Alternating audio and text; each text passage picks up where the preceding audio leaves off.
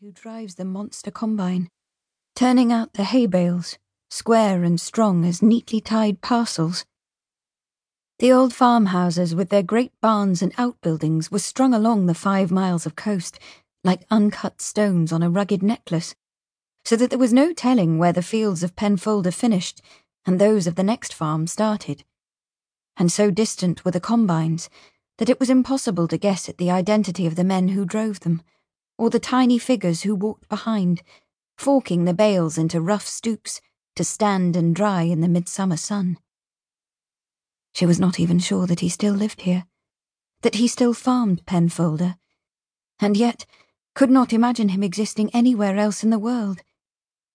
She let her mind's eye, like the lens of some great camera, zoom down onto the busy scene. The figures sprang into focus, huge and clear, and he was there, high at the wheel of the combine harvester, shirt sleeves rolled back from brown forearms, his hair tousled by the wind. And because there was danger in moving in so close, Virginia swiftly presented him with a wife, pictured her walking across the fields with a basket, flasks of tea, and perhaps a fruitcake to eat, and she wore a pink cotton dress and a blue apron, and her long bare legs were brown. Mrs. Eustace Phillips, Mr. and Mrs. Eustace Phillips of Penfolder. The car nosed over the crest of the hill, and the bay and the white beaches and the distant headlands spread out before her, and far below, spilling down to around the blue goblet of the harbour, were the clustered houses and the Norman church tower of Porthcaris. Wheel House, where the Lingards lived, and with whom Virginia was staying, lay on the far side of Porthcaris.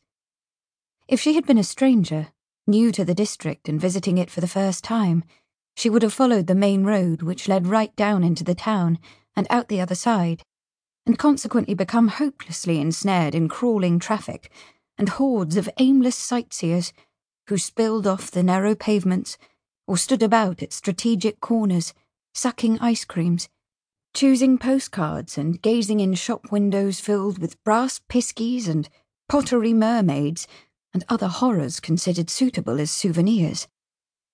But because she was not a stranger, Virginia turned off the road long before the houses started and took the narrow, high-hedged lane that wound up and over the hill which stood at the back of the town.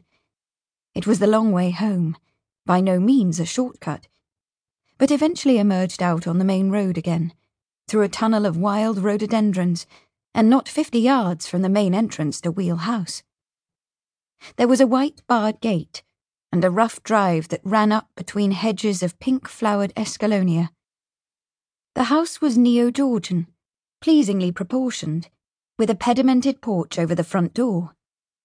The drive swept up between shaven green lawns, and flower beds heavy with the scent of wallflowers, and as Virginia parked the car in the shade of the house, there was a sharp cacophony of barking, and Dora, Alice Lingard's old spaniel, emerged from the open front door where she had been lying, for coolness, on the polished floor of the hall.